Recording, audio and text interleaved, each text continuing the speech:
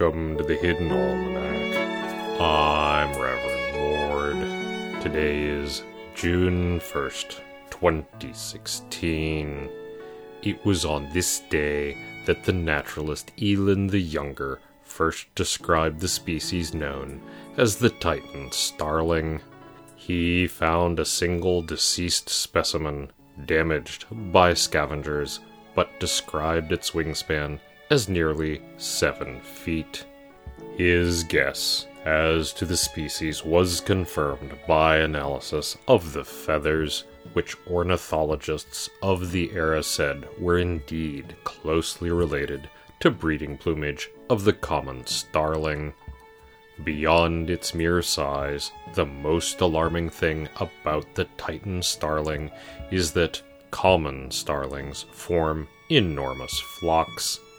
Elin reported that, unfortunately, the contents of its stomach could not be easily determined, but its bill was hooked like a corvid's, indicating that it might be an omnivore. No living specimen was ever found.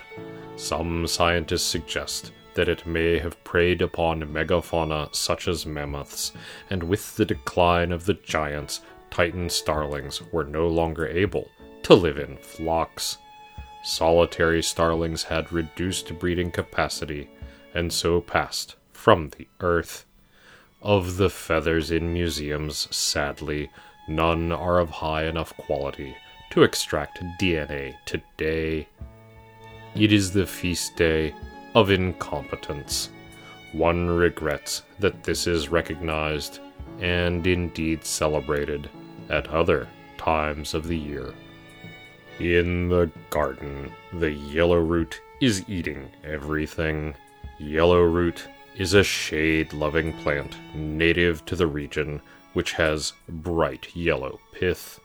It has been used as dyes by many people over the millennia. It is also very well behaved, until it isn't. At last count, it has devoured trout lily, Solomon's seal, Jacob's ladder, an intern, and a sizable patch of goat's beard. It is nowhere near the main building, which is a blessing, but I fear its enthusiasm. Attempts to trim it back are somewhat limited by the fact that this particular patch was possessed by demons some years ago. Yellowroot, for some unfortunate reason, is prone to such infestations, although it is otherwise quite pest-resistant. Unfortunately, as most gardeners know, a plant once possessed, assuming it survives, becomes exceedingly difficult to kill. Even after the demon has been cast out, exorted, and, if possible, its true name written on parchment and burned. One is forced to use blessed shears and watch carefully to make certain that the cut stems do not glow at night. It is tiresome at this time of year, when there are so many other things to be done in the garden.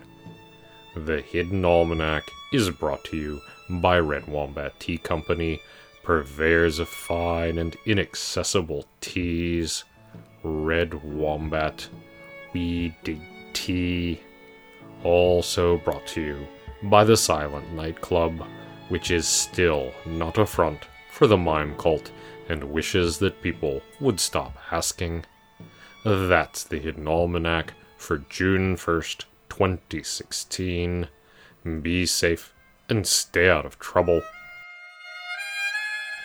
The Hidden Almanac is a production of Dark Canvas Media and is produced by Kevin Sonney. The voice of Reverend Mord is Kevin Sonney. And the voice of Pastor Drom is Ursula Vernon. Our intro music is Moon Valley, and our exit music is Red in Black, both by Costa T. You can find more by Costa T at the Free Music Archives. All other content is copyright 2013-2016 Ursula Vernon.